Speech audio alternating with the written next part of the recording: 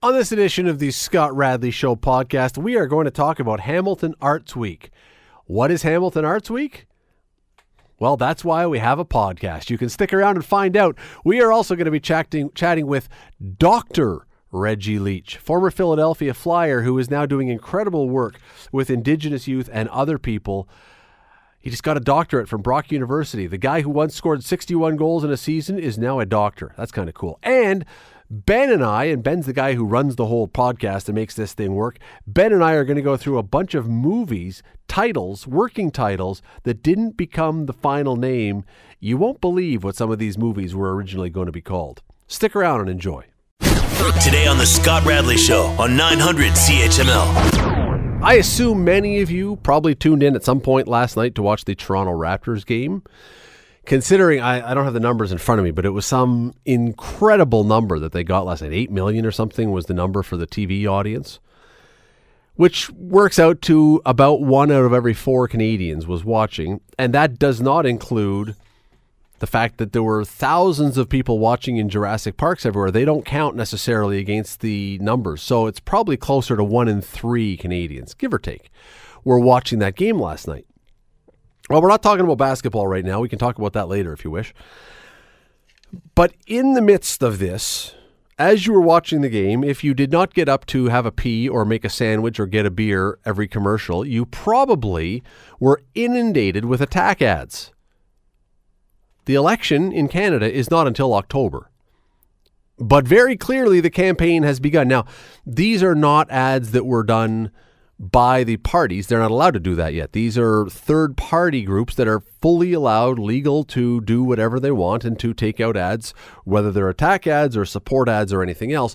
In this case, there was one that you've probably seen with Andrew Scheer, the Conservative leader, as a bobblehead, being a yes man to all the big corporate companies, and he's going to hack and slash and burn everything. And the other one was an attack ad against Justin Trudeau, playing on the theme of last election's attack ads, that he's just not ready, and it says he's still not ready. So you're watching a basketball game, you're having a good time, you're talking with your friends, and now your face is being smashed with negative attack ads, and not just once and not just twice. It was a non-stop barrage of these things. If you watched the entire game, probably you saw 10, 12 of these things before the night was out, at least. So I want to ask you whether this is going to work. I want to ask you what your position on this is. And let me tell you why. Because every single election that rolls around, we have people, voters, who announce rather loudly through conversations or social media or letters to the editor or wherever else, attack ads will not work. I detest attack ads. I'm on Twitter right now. I'm sitting here in the studio looking, and I've just pulled up I've just tweeted out to do a search on attack ads. I saw both sides. I detest attack ads. You all know you lost, right? Attack ads won't work. On and on and on. There are just tons of people saying, I resent having to look at these attack ads. I hate attack ads. I don't want candidates to go negative. I refuse to vote for someone who's going to go down that path and sling mud and go negative. Consistently, people are saying, I will not buy into this. I do not like it. I despise the fact that this is how politics has become, that rather than taking the high road, everyone is on a race to the bottom, that it's become personal. We hear this all the time, right? And yet, the reality is, if you go and start looking up the science and polls and studies and research and everything else, guess what works? Almost every time, guess what works? There are exceptions. There are some exceptions. There are times and there are circumstances and are situations where attack ads are less effective. But by and large, if you look at the science, attack ads, despite the fact that everybody says they hate them, they work. But I want to hear from you. When you see these, do you believe that it causes you to change your political view, to create an image or a picture of the leader that you may or may not vote for? Or do you look at it and you go, I am disgusted by this? I want to hear from you. 905-645-3221 or star 9900. In other words, are you okay with the idea of attack ads because they put a spotlight on a weakness of a particular leader? Or do you say, no, if you are a party and your only ability to get your message across is to tear down the other party, I have no interest in you? Because that's really what this is about. Attack ads are not about highlighting your position. It's only about pointing out the weaknesses, in your opinion, the weaknesses or shortcomings in the other person's position, and sometimes beyond that. It's simply about trying to make the person look like a buffoon or worse. But clearly, where are we now? October to September to August to July to June. We are 5 months away from the federal election, and we are already right into the guts of negative campaign ad time. Meaning we've got a full summer. We've got 5 months of this to look forward to. You're listening to the Scott Radley Show podcast on 900 CHML. Talking about the negative attack ads that have already started. If you were watching the Raptors game last night, and many of you were, in the millions across this country, you were seeing, maybe for the first time, but certainly a hefty dose of negative attack ads leading up to this October's election. And what I find really interesting when we talk about this is there are people who say, this has no effect on me. I don't pay any attention to this at all. I detest this. Well, let me read one tweet, which I think sums this up perfectly. Now, this is a person who was very upset, clearly, about the attack ads on Justin Trudeau. He's a Liberal. That's good. That's fine. His ad says, lowest unemployment in 43 years, 1 million new jobs, lifting 300 youth out of poverty. Sounds like Trudeau was more than ready. Rehashing failed attack ads against him is laughable. So he's against attack ads. We got it. Weak Andy has no plan. So he's saying he is opposed to attack ads and then cites an attack ad to make his point against Andrew Scheer. You see how this works? People say they don't like attack ads, but boy, it sure seems like despite that, they do have an impact. Let me go to, by the way, 905-645-3221, star 9900. Are you okay with these because they help to crystallize what you think or don't think about someone? Or do you just despise them and say, get them off my TV, I don't want anything to do with them? I want to hear from you. Frank is up first today. Frank, how are you tonight? Quite well, thanks, Scott. I'll tell you this much. I'm against the ads I don't like. I own the remote in my house when I watch sports, and I'm pretty good at it now. I think I'm up to about 90% of knowing when I'm going to shut somebody off and then turn them back on. My average is about 90%. I get right back when the real program continues. Okay, but I'm going to ask you this. What really intrigues me, or even perplexes me, makes me wonder, is how they conceive of these ads to think they are going to grab the public's approval. Like what is the, how they contrive of what they want to say to all the Canadians, and enough to win enough popularity by attacking. You see, and I want to say this before I leave you, Scott. Shoot. There's a lot of, I don't like seeing a car ad repetitively. I don't like seeing Budweiser repetitively.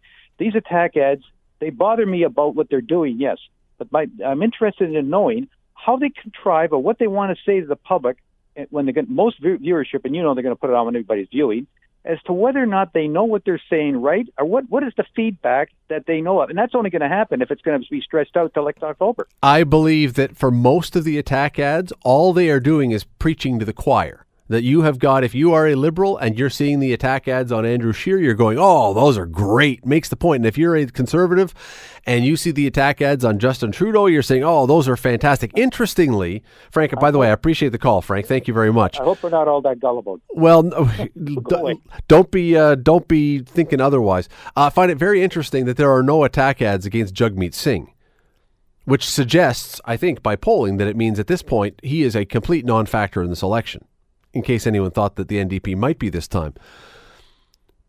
But it puzzles me forever. It puzzles me forever that every single election, at every single level, federal, provincial, municipal, people say consistently, I hate attack ads. I hate when politicians go negative. I hate when they get into the mud. I hate when they start throwing dirt around. And every single election, what do they do and what works? And the science, the studies, the surveys, the academia all says this stuff works. So you're sitting at home now watching the game and you're saying, this disgusts me, I hate this. But I go back to that tweet that I just pointed out. I don't think that guy who sent out that tweet, by the way, was intending to be ironic. I don't think he realized that by claiming that he hates attack ads and then citing an attack ad to bolster his position, I don't think he realizes the irony. It sticks in your head. They work. They work somehow, even though we say we hate them. Or at least some people say they hate them. Maybe you love them, and that's okay. You're allowed your opinion. But do you watch them? Do you even leave them on your TV set? Because we are 5 months roughly away from the election. And if you think that, wow, we got them all out of our system because the Raptors game was on and that was a big TV audience, but we're not going to, you are going to be seeing a steady diet. Keep in mind, these ones are not even from the parties themselves. These are from third-party advertisers. The parties themselves haven't even begun this yet. Just wait till we get into the party stuff. The TV networks, the radio stations, the newspapers, they're all going to love it because it's loads of revenue. But everyone else, I think, is looking at this going, really? Really? We got to go through 5 months of this? But as I say, let me just point this out. We're out of time almost. I hear often, you hear often, I'm not saying anything to you that you haven't heard, that you despise these. Well, keep in mind, political parties, political advertising groups, all activist groups, all this, are not spending millions of dollars on something because they are not effective. They are effective. You say you hate them, they will have an effect. And unless you specifically go out of your way to turn off the TV, don't turn off the radio. Just go la, la, la, la, la when they come on. That's what you're allowed to do for 30 seconds. La, la, la, la, la. Unless you do something like that. Yeah, I'm not allowed to say turn off the radio here. that kind of thing they frown upon. But yes, unless we turn our back on this kind of stuff, and unless we force them to advertise in positive ways, laying out a message that they are going to do rather than just what a giant idiot the other guy is, it's never going to end. And we are at day one. Just wait till October. Think how uplifted your soul will be after 5 months of this stuff. Be like having a jacuzzi in a big pile of steaming manure of your soul. Political crap storm is what it's going to be. You're listening to the Scott Radley Show podcast on 900 CHML. There probably will be some dancing this weekend. You may be doing it, or it could be part of a slightly more organized event that is going on that you may or may not be aware of, but I wanted to bring it up because I think you should be. Beginning Friday in Hamilton, this is Hamilton Arts Week. Did you know? Hands up if you knew. Well, if you didn't, you're at the right place because you're going to find out about it. David Hudson is the Community Engagement Officer with the Hamilton Arts Council. He joins us now. David, thanks for doing this today. Thanks a lot for having me, Scott. It's a pleasure to be here. Well, we're really thrilled to have you. And part of it is because of this. We do this stuff really well in Hamilton, don't we? Absolutely. I think it's one of the most exciting things about Hamilton Arts Week is that there are some specific key events that are put on for Arts Week, but for the most part, the almost 100 events that are taking place across the city of Hamilton are happening on a regular basis, week to week in the city of Hamilton, and I think that's so exciting. So why do a specified or a specific Arts Week and bring them all together then?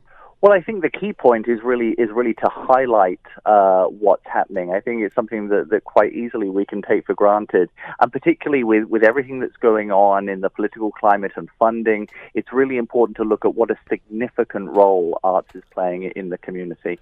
Interesting you bring that up because it was it yesterday, the day before, that we heard that some of the funding was going to not be there. Yeah. How do you then... there's a lot of groups that have to find their own way in these times. How do you do that then? Well, I think from the position of the Arts Council, our role is to really bring people together and to connect them. One of the great aspects of Hamilton Arts Week is not just the amazing opportunity for members of the community to get out and experience art, and art in all its forms, whether it's dance, whether it's craft, whether it's theater, but also I think for networking. I think artists to get out and connect with each other. And it was a big one of my experiences last year as a choreographer in Hamilton. I have a contemporary dance company to come out and participate in Hamilton Arts Week and meet other dance artists and begin to build that community, because the only way that we're going to be able to sustain ourselves moving forward is to find a way to work together. Let me throw one at you that I know that some people in the arts community don't love this question, and I'll throw it to you and see how you like it or not.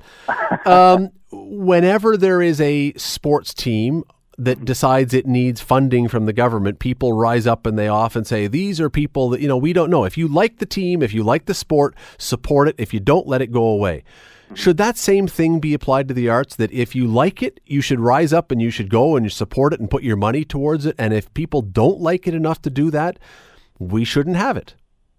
I think it's a fair point, absolutely. But I mean, part of art and art survival is coming back to the root of what is art about, and I think it's about its ability to tell stories. I think it's about helping our community to maybe navigate and understand different topics and themes.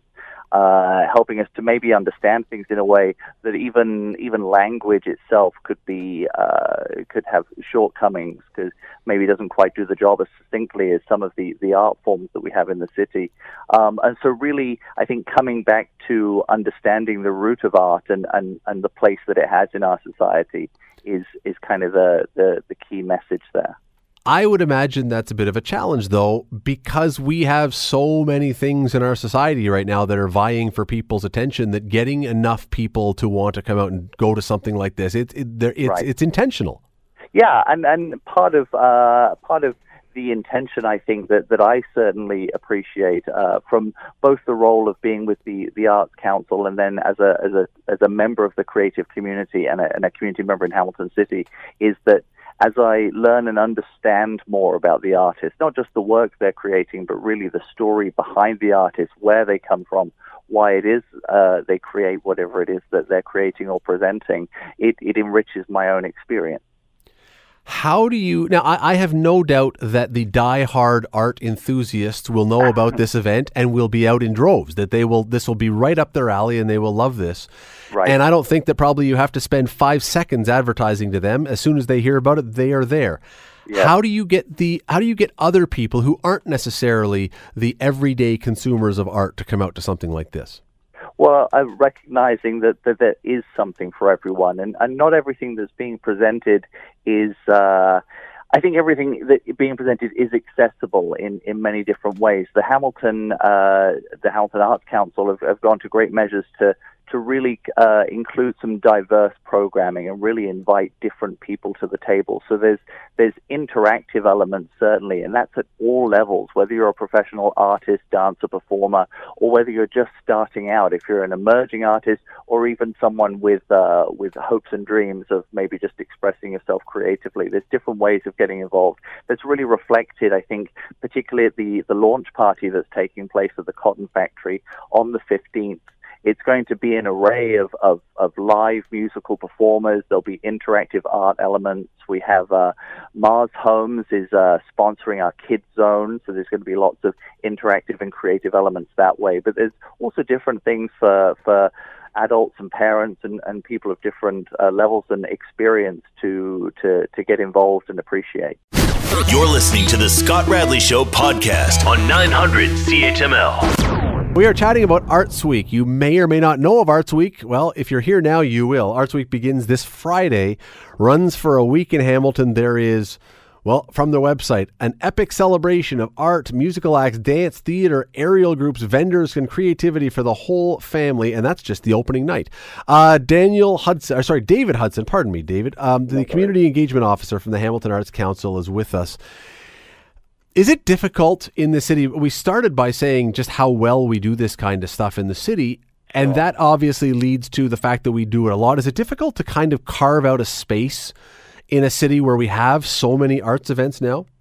Well, I think particularly in Hamilton, because it's thriving and because there's so much experimentation and exciting things going on, I think art is really learning to evolve in the city. And even as an arts council, on a daily basis, we get to consider what next to include. I mean, I'm so excited already for Arts Week 2020 next year, where we can be including far more in terms of fashion design and maybe even tattooing and all sorts of elements of creative expression. And so as an artist carving out your little space, your little part of Hamilton, I think it's just about being willing to share your specific message and your own perspective. And I think somewhere you'll find people to connect with. Maybe for 2020, there will be an interpretive dance by the hosts on 900 CHML. Well, I'd happily extend my services to help you with that. Nobody wants to see Bill Kelly, Scott Thompson, or I in tights and a codpiece, I assure you. I don't know. I'm pretty open-minded about these things. We actually have an event on Sunday the 16th, which is taking place at the Art Gallery of Hamilton. It's a works in progress, and we have Hamilton-based choreographers and dance companies who are going to be showing excerpts of their live work, but also engaging with the audience to talk about how and why they made the work and encourage some audience feedback and conversation. You did mention a moment ago, and I think it's a great word for this discussion, experimentation, because art is challenging because there are people who seem to get it very easily. Yeah. And there are others who look at it and they go glassy-eyed and they have no idea what in the world it is they're looking at, and it just seems like it's a mystery to them. And I don't know if I think one appreciates it more than the other, but how do you bridge that gap so that they come to the Arts Week and there's something there that everybody is going to get, not just those who can really take a deep dive into their psyche and their artistic side and everything else? Well, I think the glassy-eyed look at dance and or art in any genre is when I'm afraid of saying something wrong.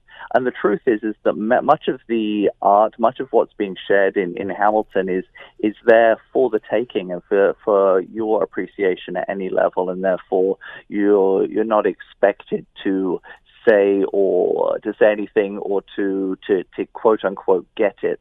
But merely to take away from it whatever your own experience is, whether that is just to appreciate something, for example, for just how it looks and maybe the colors of something and how that might look in your front room, versus something that moves you and emotes and is evocative of an experience that maybe you've had. You are a choreographer, though, and so it must be, I don't know if the word is fascinating or maybe sometimes hilarious when you discuss with people what you've just performed, to hear their interpretations of what it was meant to be compared to what was in your head. Now, I suppose there's no wrong answer, but you must sometimes hear people give you explanations of what you were doing and just say, well, okay.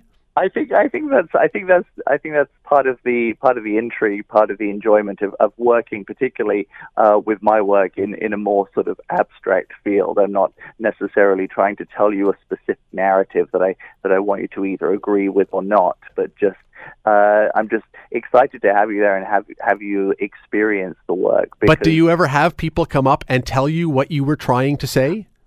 In some instances, I've experienced that, but it's always a pleasure just to engage with people. I understand. Now, I don't know the story behind this, but I understand that this Arts Week actually was influential, or it was helpful in your career. Is that correct? Yes, absolutely. So I was, as you can probably tell, you may have cottoned on, I have a British accent. No, I thought that was from Arkansas. Yeah. It's a Hamilton accent. Okay. Yeah.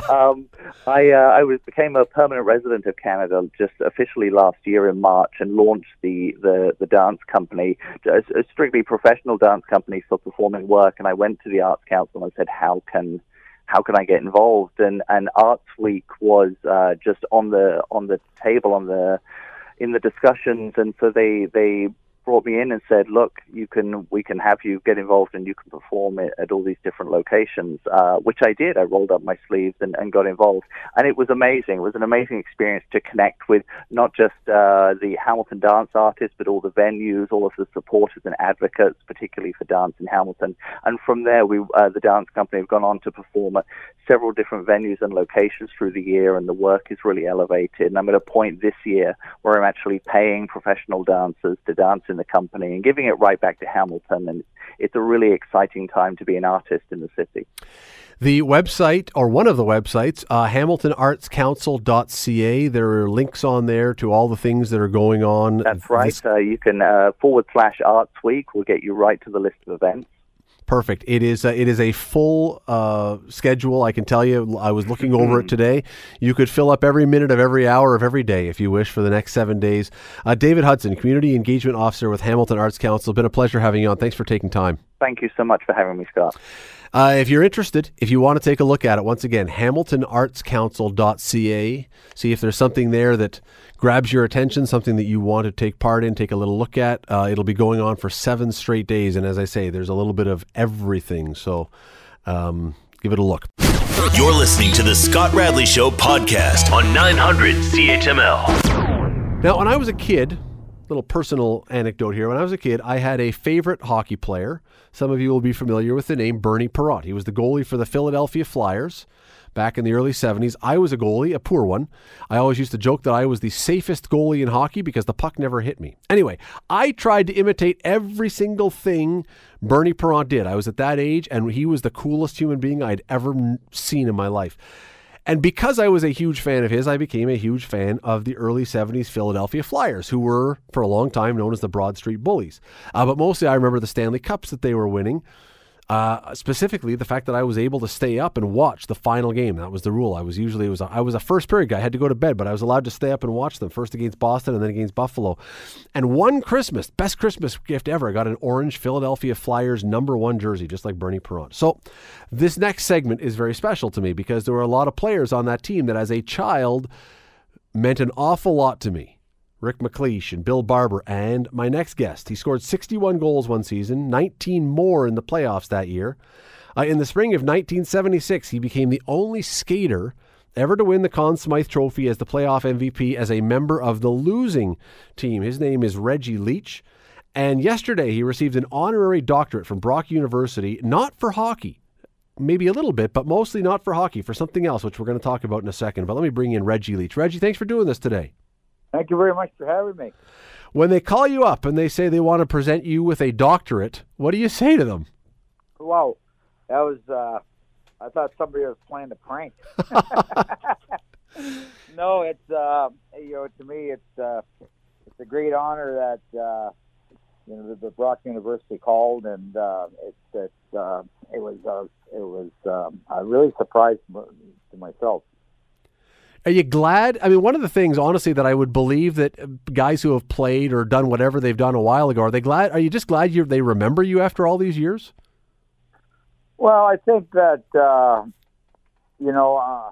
more proud of what I have done after hockey than I did during my hockey career. My hockey career is just a small stepping stone, of my life circle. So it's something that, hockey gets me into a lot of doors because I'll always be known as Reggie Leach, the hockey player. And I'm trying to change that around a bit, which I think I'm going in the right direction. I want to get to all that stuff in just a minute. Let's just stay on hockey for just a couple of minutes here, and then I want to get to that stuff. But because you played in, I would argue, one of the more memorable eras in hockey. I mean, not only great players, but the way your team played. It was a pretty memorable time. Well, it was. Yeah, I think that I always say that hockey changes every 10 years, and we have Philadelphia Flyers actually changed hockey there for about 4 or 5 years there, where you had to you had to be really tough and everything else to compete in the league and everything, and everybody had their superstars, everybody had their number 1 line and number 2 line, but you always had about 6 or 7 enforcers behind that. And a lot of the teams had that at that time, and that era of the mid '70s. You had the Philadelphia Flyers, you had the great Montreal Canadiens team from '76 to 1980, and then you go into the next decade. You got the Islanders, and then Oil Kings. So hockey changes so often. When you arrived in Philadelphia, because you didn't start there, you were traded there. When you arrived in Philadelphia, did anyone pull you aside on that team and say, "Here's how we do things here. Be ready"? Well, you know what? When I turned pro in 1970, I was with Boston, and I always tell that I was the highest paid door opener for a year and a half, but I never played. So I used to open the door for Orr and Esposito and those other guys, and then I got traded to the California Golden Seals, and I thought that we didn't have a bad team. We lost out by the playoffs by 1 point the first year. End of the first year I was there, and then the following year the World Hockey League came in, which was a bonus, a big bonus to everybody, because it doubled the salaries to a lot of the players that stayed in the National Hockey League, and a lot of the players that weren't making that great money were making it now in the World Hockey League. So that's what happened there. Is I was in Oakland, and I always tell the joke about playing in Oakland back in the '73, '74 season when I was there. My last year is that we were out of the playoffs by the end of October all the time. So we had a lot of time to golf. we didn't have a very good team. Like I said, I think we lost 11 or 12 players to the World Hockey League at that time, and that was like starting over again. And it was tough, but it's something that we all learn by, and everything moves on. Then I got a break, and I got traded to the Philadelphia Flyers after they won their first cup. Does it ever bother you? I just want to finish the hockey thing with this. Does it ever bother you that team that you were part of with Philadelphia is always known as the Broad Street Bullies? They're always remembered for the fighting, but you guys had a lot of great skilled players on that team that kind of get overshadowed by the style of that team. Well, I don't, I have to give these guys a lot of credit. Schultz, Dave Schultz, and Selesky, Moose DuPont, Bob Kelly, and Jack McElharty. The guys that we had, the toughness on the team is that we had Ben Wilson and there was a few others, but they gave us that extra half a second to a second that we needed as a top line, as a scorer, and everything else. So because they really didn't touch us goal scorers and the players that were on number one line and number two line. So it's something that I give them a lot of credit, because they gave us the chance to do what we had to do. You received this honorary doctorate this week for your work, not necessarily as a hockey player, but as a motivational speaker and as a man who's worked to help the Indigenous community. And I understand that a big reason that you got into that was because of some challenges you had in your own life. Well, I think so. I think everybody has the challenges. I wasn't a perfect teenager. I wasn't a perfect, being in my 20s and my early 30s, and you do make mistakes, and I made a pile of mistakes. But only thing about myself is that it took me a while, but I learned from my mistakes and I moved on with my life. And I go, and it's not only First Nation community, it's anybody that invites me to their communities, and I talk about the mistakes I made, and I talk about life choices, and basically of what we should go on with our young kids today. I strictly today dedicate myself to our young Canadians, we'll call them, and to the young people that we have to get them in the right direction. It's not just the First Nation that has the problems. It's all over, right across Canada. So it's something that we have to start working together as one to get these kids on the right track. Some of the things that you have talked about publicly in the past, about some of the challenges you had with drinking or anything else, I mean, these are things that were even going on during your career. If there had been a Reggie Leach coming to talk to you when you were a player, would you have listened? Well, it's very tough, because as a youngster, I went through that when I had a gentleman in Riverton at the age of 14, 15 years old, and I was already wasn't getting in trouble, but he he talked to me about the drinking part of it and everything else, and that's why that one time that when I left Riverton at the age of 15 or just 16, when I went up to Flin Flon, and he says to me, Reg, if you want to be a hockey player, make something out of yourself, you have to get out of this town.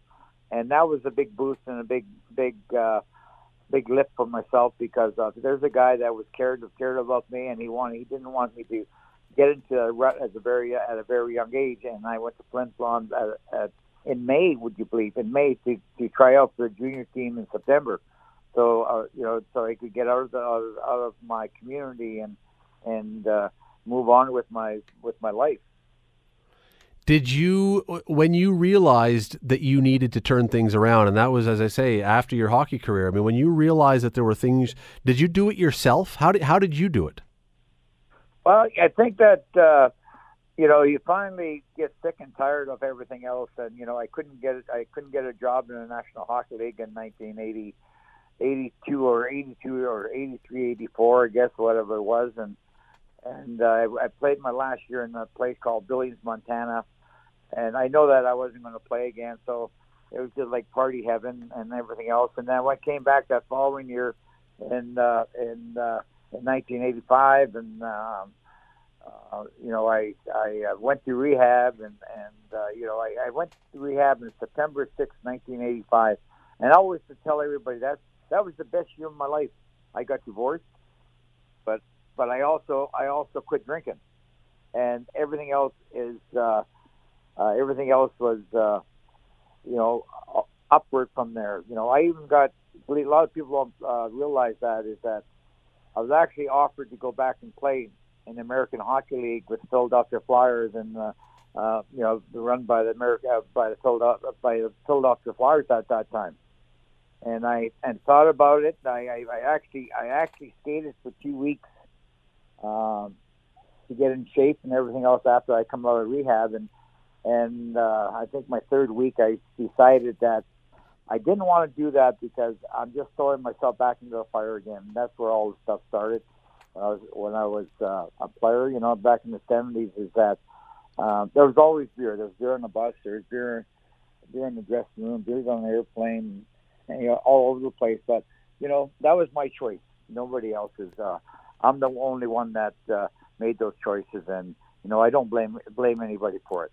And you would think that however many years later, 3 decades later, that with the shape that athletes are in today and the money that's in the game and everything else, you would say, oh, nobody would ever do that again. And then you hear stories, and I'm Brian McGrattan, local guy from around here, who is now clean and sober and is helping other players. But I mean, there are guys who still struggle with this, even in hockey.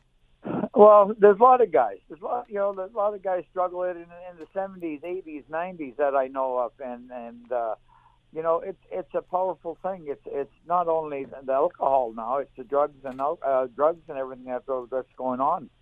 These guys now that making these millions and millions of dollars, they can afford all that stuff now, and it happens in the league. It probably happens in today's league and stuff like that. It's just a matter of, if they get caught, they'll pay the consequence for it, and it catches up to everybody sooner or later.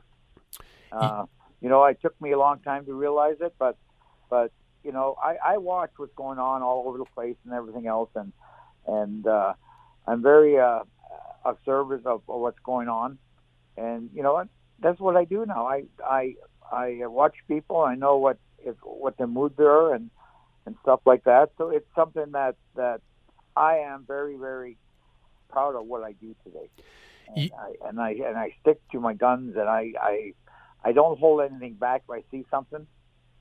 Years ago I didn't even speak when I was playing pro hockey. I just went along with everybody else said all the time, and that's why I was. Some of the people that you help today, some of the people you deal with are kids. It's been a while. Let's be honest. It's been a while. There's a few years under the bridge. Do the kids still know who you are? Does it take a little explaining when you walk up and you say, or skate up to them and go, I'm Reggie Leach and here's why you should listen to me? No, I don't say why they should listen to me. My son and I, we do hockey schools. We got a company called Shoot to Score Hockey.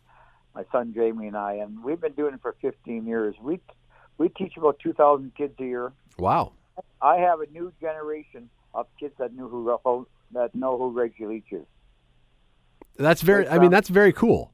Right from 5 years old to 16 years old, and these kids, they know me now. They call me Grandpa Reg, and to me, it makes me proud because I have these kids in the same come to our hockey schools for the last 5 or 6 years. They started when they were 6 years old, and some of them have been 8 years. We've been in the same community, and to me, it makes me proud because they know who I am. They know what I do, and they knew I played in the league. But I don't push that that much, and I played in the National Hockey League. That's great. That was part of my goals and dreams that I did as a kid, and I accomplished a lot of those goals that I set for myself. Are you surprised though that when, as a motivational speaker, as someone who reaches out, are you surprised at the impact that you can make at this point? Not really, not anymore. I used to be surprised at stuff, but I'm good at what I'm doing, and I go there, and I know I can read the audience, and I can pretty well talk about anything. I do a lot of talking about suicides and bullies and a little bit of drugs and alcohol and stuff like that. But the biggest thing is to try to keep the kids on track. That's very important to me.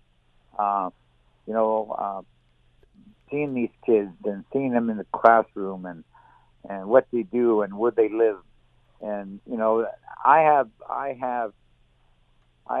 inside with them because I've been on First Nations communities. I live on a First Nation community now, and I know how hard it is for these kids to accomplish their goals and dreams when they're stuck in the middle of nowhere with no running water and all this stuff. And a lot of our northern communities are third world countries, and that shouldn't happen in this day and age.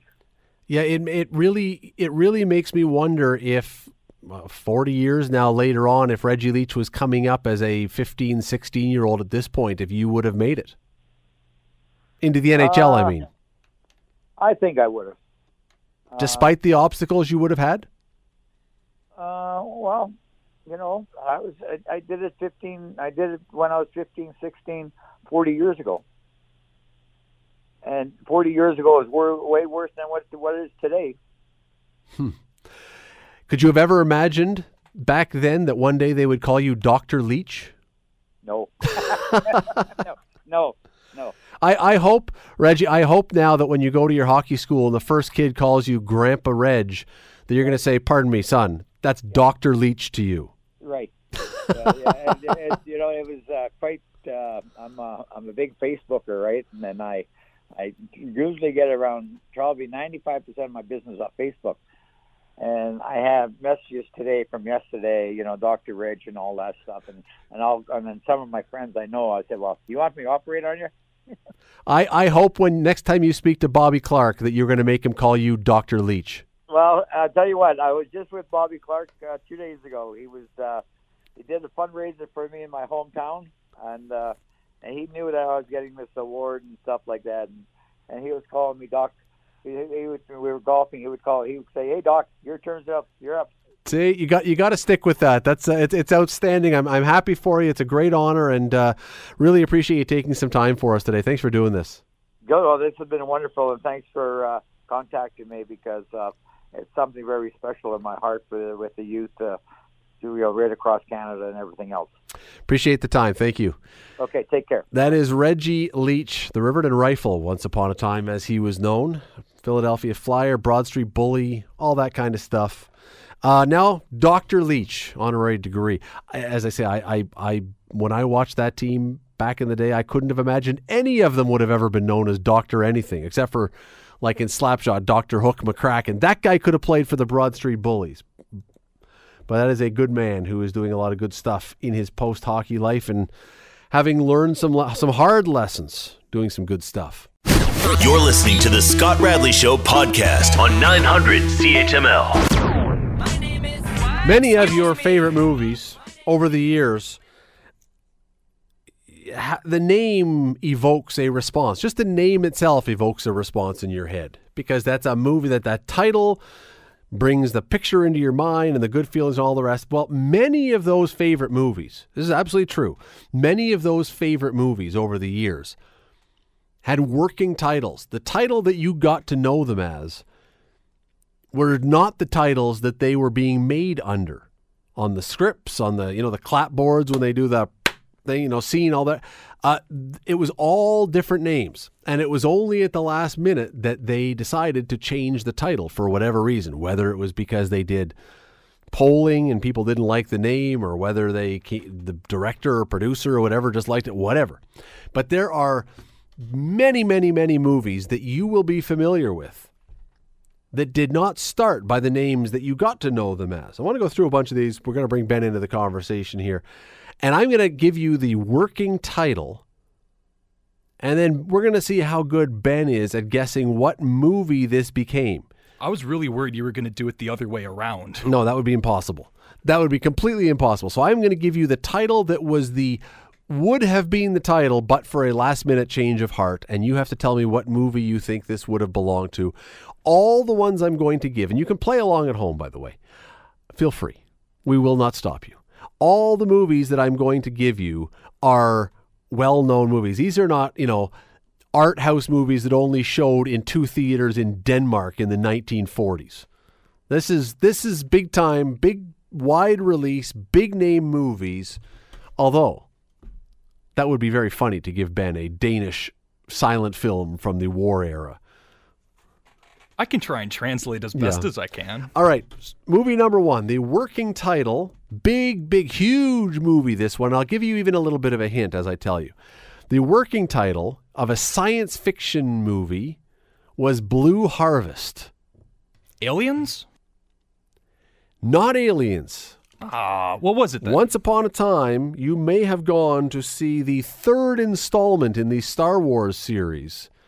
Return of the Jedi was originally known as Blue Harvest. How? Is this one of these, code name things? Or just let's call it that, and then... See, I am not a Star Wars aficionado, so I can't dive deep into the guts of the plot to tell you whether there was anything to do with a harvest of blue stuff or because I would have thought was that one not a lot about Yoda? So it should be Green Harvest. Maybe. Ask not maybe, just do maybe. That's a world's worst Yoda. It's the thought that counts. It's the thought that counts. Think. I should think these things through before I attempt to imitate. Working title, Planet Ice. Planet Ice. This is a adventure/love story from the 1990s. So it's definitely not Blades of Glory. No, that would be good though. I'm just hearing ice. Could it maybe be no, it wouldn't be The Thing. That's too early. 1990s, multiple Academy Award winner. Sure, why not? King Kong? Titanic. Okay, I was going to say Titanic, but I was like, no, there's no ice. But Planet Ice. Yeah, there kind of is ice. Where's the action adventure? That's where I was a little more confused. Wait a second. I want to stop you for a second. I want to make sure you understand there was ice in the movie Titanic. Yeah. Otherwise, it's just a documentary about a ship sailing from Southampton to New York. Nothing happens. There was a void, and then it just disappeared? Yeah. No, yeah, okay. Okay, fair enough. Sure. Working title, Rory's First Kiss. This I don't even get. This I have no clue. This is an adventure, sort of science-y fiction.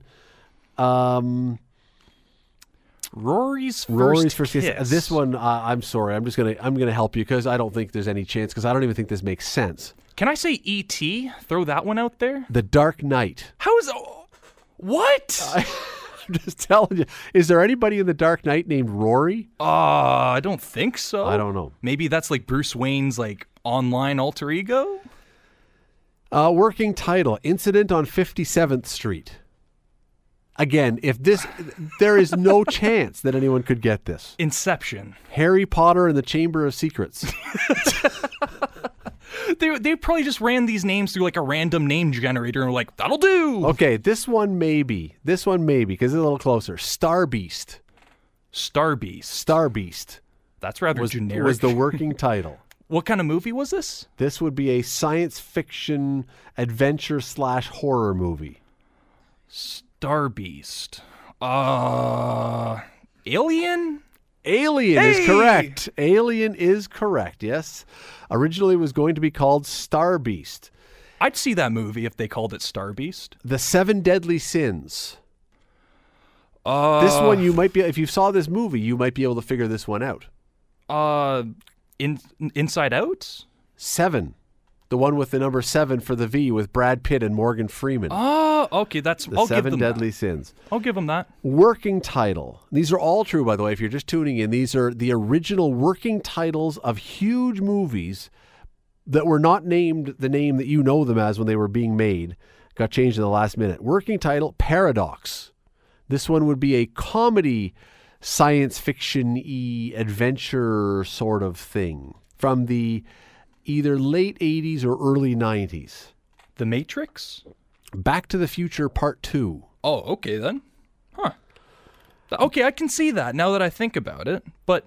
Black Mask was the working title of this. I'll even help you out because I've been killing you on these ones so far. Black Mask is the working title of a Quentin Tarantino movie. Oh, I haven't seen a lot of them, but I love watching them. Black Mask... Reservoir Dogs? That would be good because they're all wearing black suits that are covered in blood, mind you. But Pulp Fiction. Okay. Pulp Fiction might have been called Black Mask. Okay, easy one, although you're very young, so this one might elude you, this next one. But anyone of a certain age would, I think, immediately get this one. So if you don't, it's not because you're not a smart guy. It's just because this is an old movie. Everybody Comes to Rick's. I don't know. Weekend at Bernie's? Way before. Black and white movie. Oh, okay. Then Everybody no Comes idea. to Rick's. Casablanca. Oh, huh. I haven't seen that one, so I guess I can't really say. Now, I never saw this movie, but I'm pretty sure that this name has absolutely nothing. In fact, it's so ironic that Group Hug was the working title. This is an adventure science fiction superhero movie. Group Hug was the working title of The Avengers. Have you seen The Avengers? I have seen that one. Was there at any point a group hug involved? Not from what I can remember. Maybe Okay. the Hulk bear hugging multiple people? I can't explain it to you. I can't explain it to you either. Working title, A Boy's Life. A Boy's Life. This is a science fiction adventure smash hit from the 1980s that you may have already mentioned at one point. E.T.? E.T. was going to be called A Boy's Life. Corporate Headquarters. Another science fiction movie that came from a TV show. Starship Troopers? You've got part of the word there.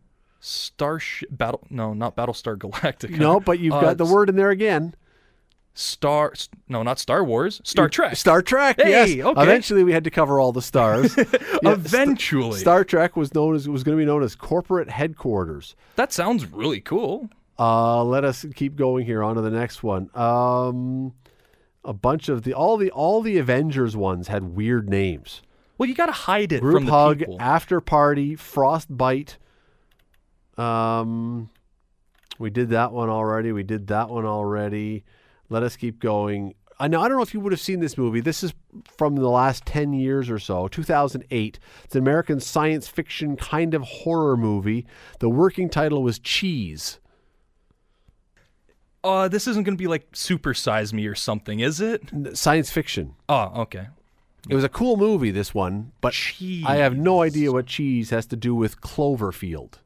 I haven't even seen Cloverfield. That was a good one. I've been purposefully not watching that and not trying to find anything out.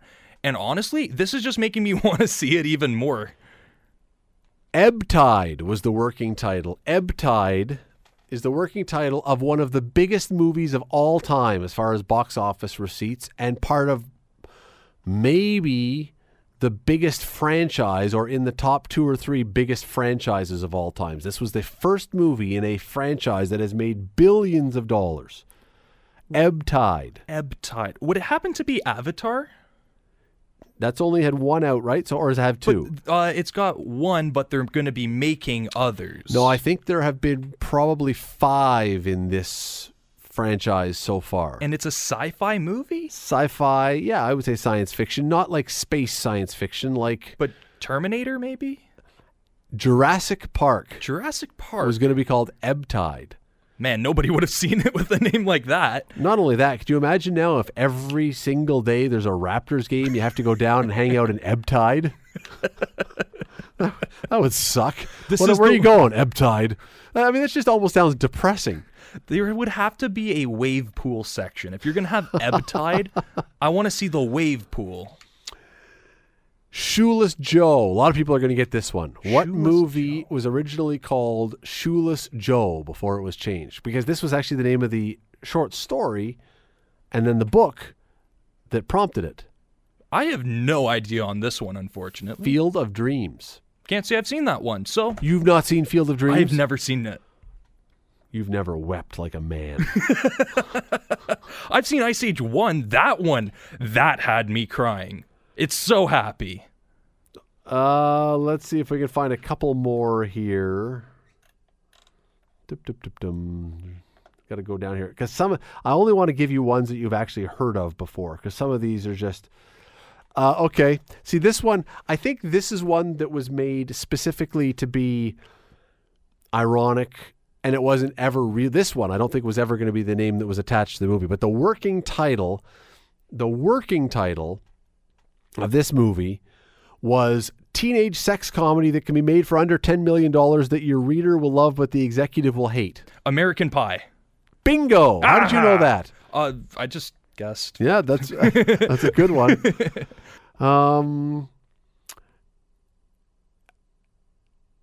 I don't think you will have seen this movie. A lot of people will have.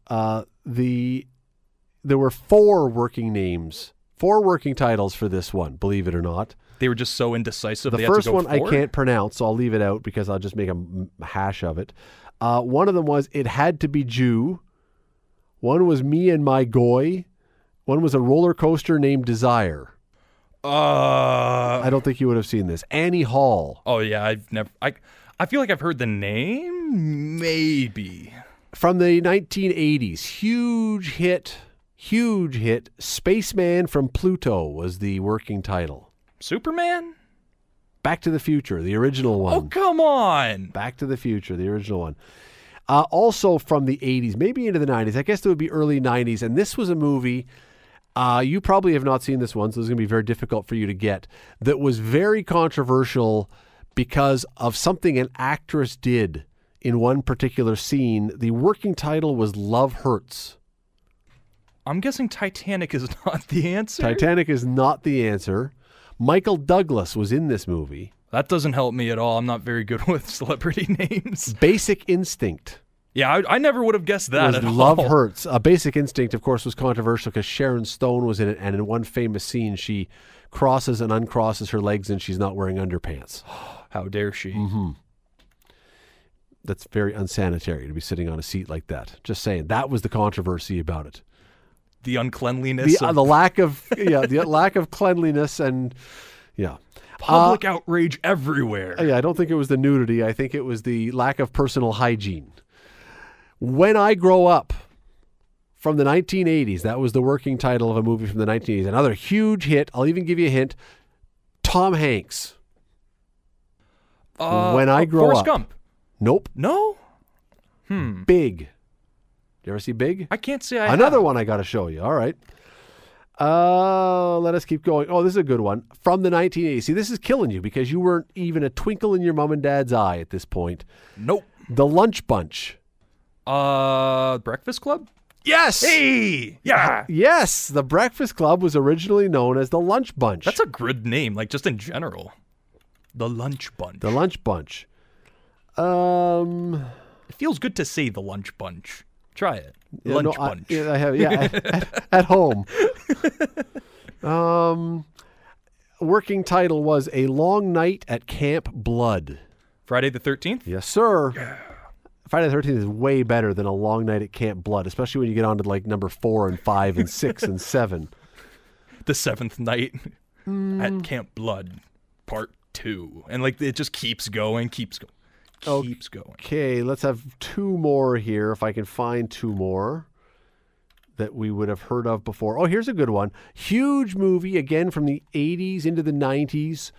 The working title was $3,000. The $1 Million Man? No, it was about a hooker and a rich guy. Pretty Woman? Pretty Woman was originally going to be called $3,000, which really would have changed the whole flavor of it, because it would have really made it, even though it was about a transaction, it would have really made it sound like dirty. Yeah. Because, as it was, by calling it Pretty Woman, it didn't sound nearly as dirty as hiring a hooker to hang out with you for days and then turn her into a beautiful non-hooker. It definitely gets... sex worker. It definitely gets more people out, that's for sure.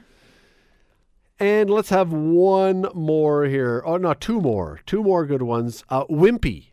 Wimpy was the name of a movie from the 1950s or 60s, but that was an exceedingly influential black and white movie with Anthony Perkins. Wimpy. I have no idea. Psycho was originally going to be called Wimpy. Huh. Psycho. I mean, could you imagine going to a movie called Wimpy and the first scene is some guy slicing his mother to death with a knife in the shower? I thought I was going to see like a Popeye comic, and I get that. Last one. I think you might probably get this one. The Tribal Rights of the New Saturday Night. Is this The Lord of the Flies? This one had John Travolta in it. Dirty Dancing? The Tribal Rights of the New Saturday Night. You're closer. It's about dancing. Not Saturday Night. Oh, it is Saturday Night Live? No, Saturday Night Fever. Saturday Night Live. The Tribal Rights of the New Saturday Night was the working title for Saturday Night Fever. And this one, I wasn't going to give another one, but Head Cheese. Oh, wait, I feel like I know this one, but I don't know the name. The Texas Chainsaw Massacre was Head Cheese. Oh, well, those are all the real names, the real working titles of movies. Thank goodness they changed most of those. The Scott Radley Show. Weekday evenings from 6 to 8 on 900 CHML. The Scott Radley Show podcast is available on Apple Podcast, Google Podcast, and wherever you get your podcasts. I'm Scott Radley. Thanks again for listening, and do not forget to subscribe to this podcast. It is free. You will never miss an episode, and also be sure you rate us and review us. Whatever you think of us, we'll take it. Thanks for listening.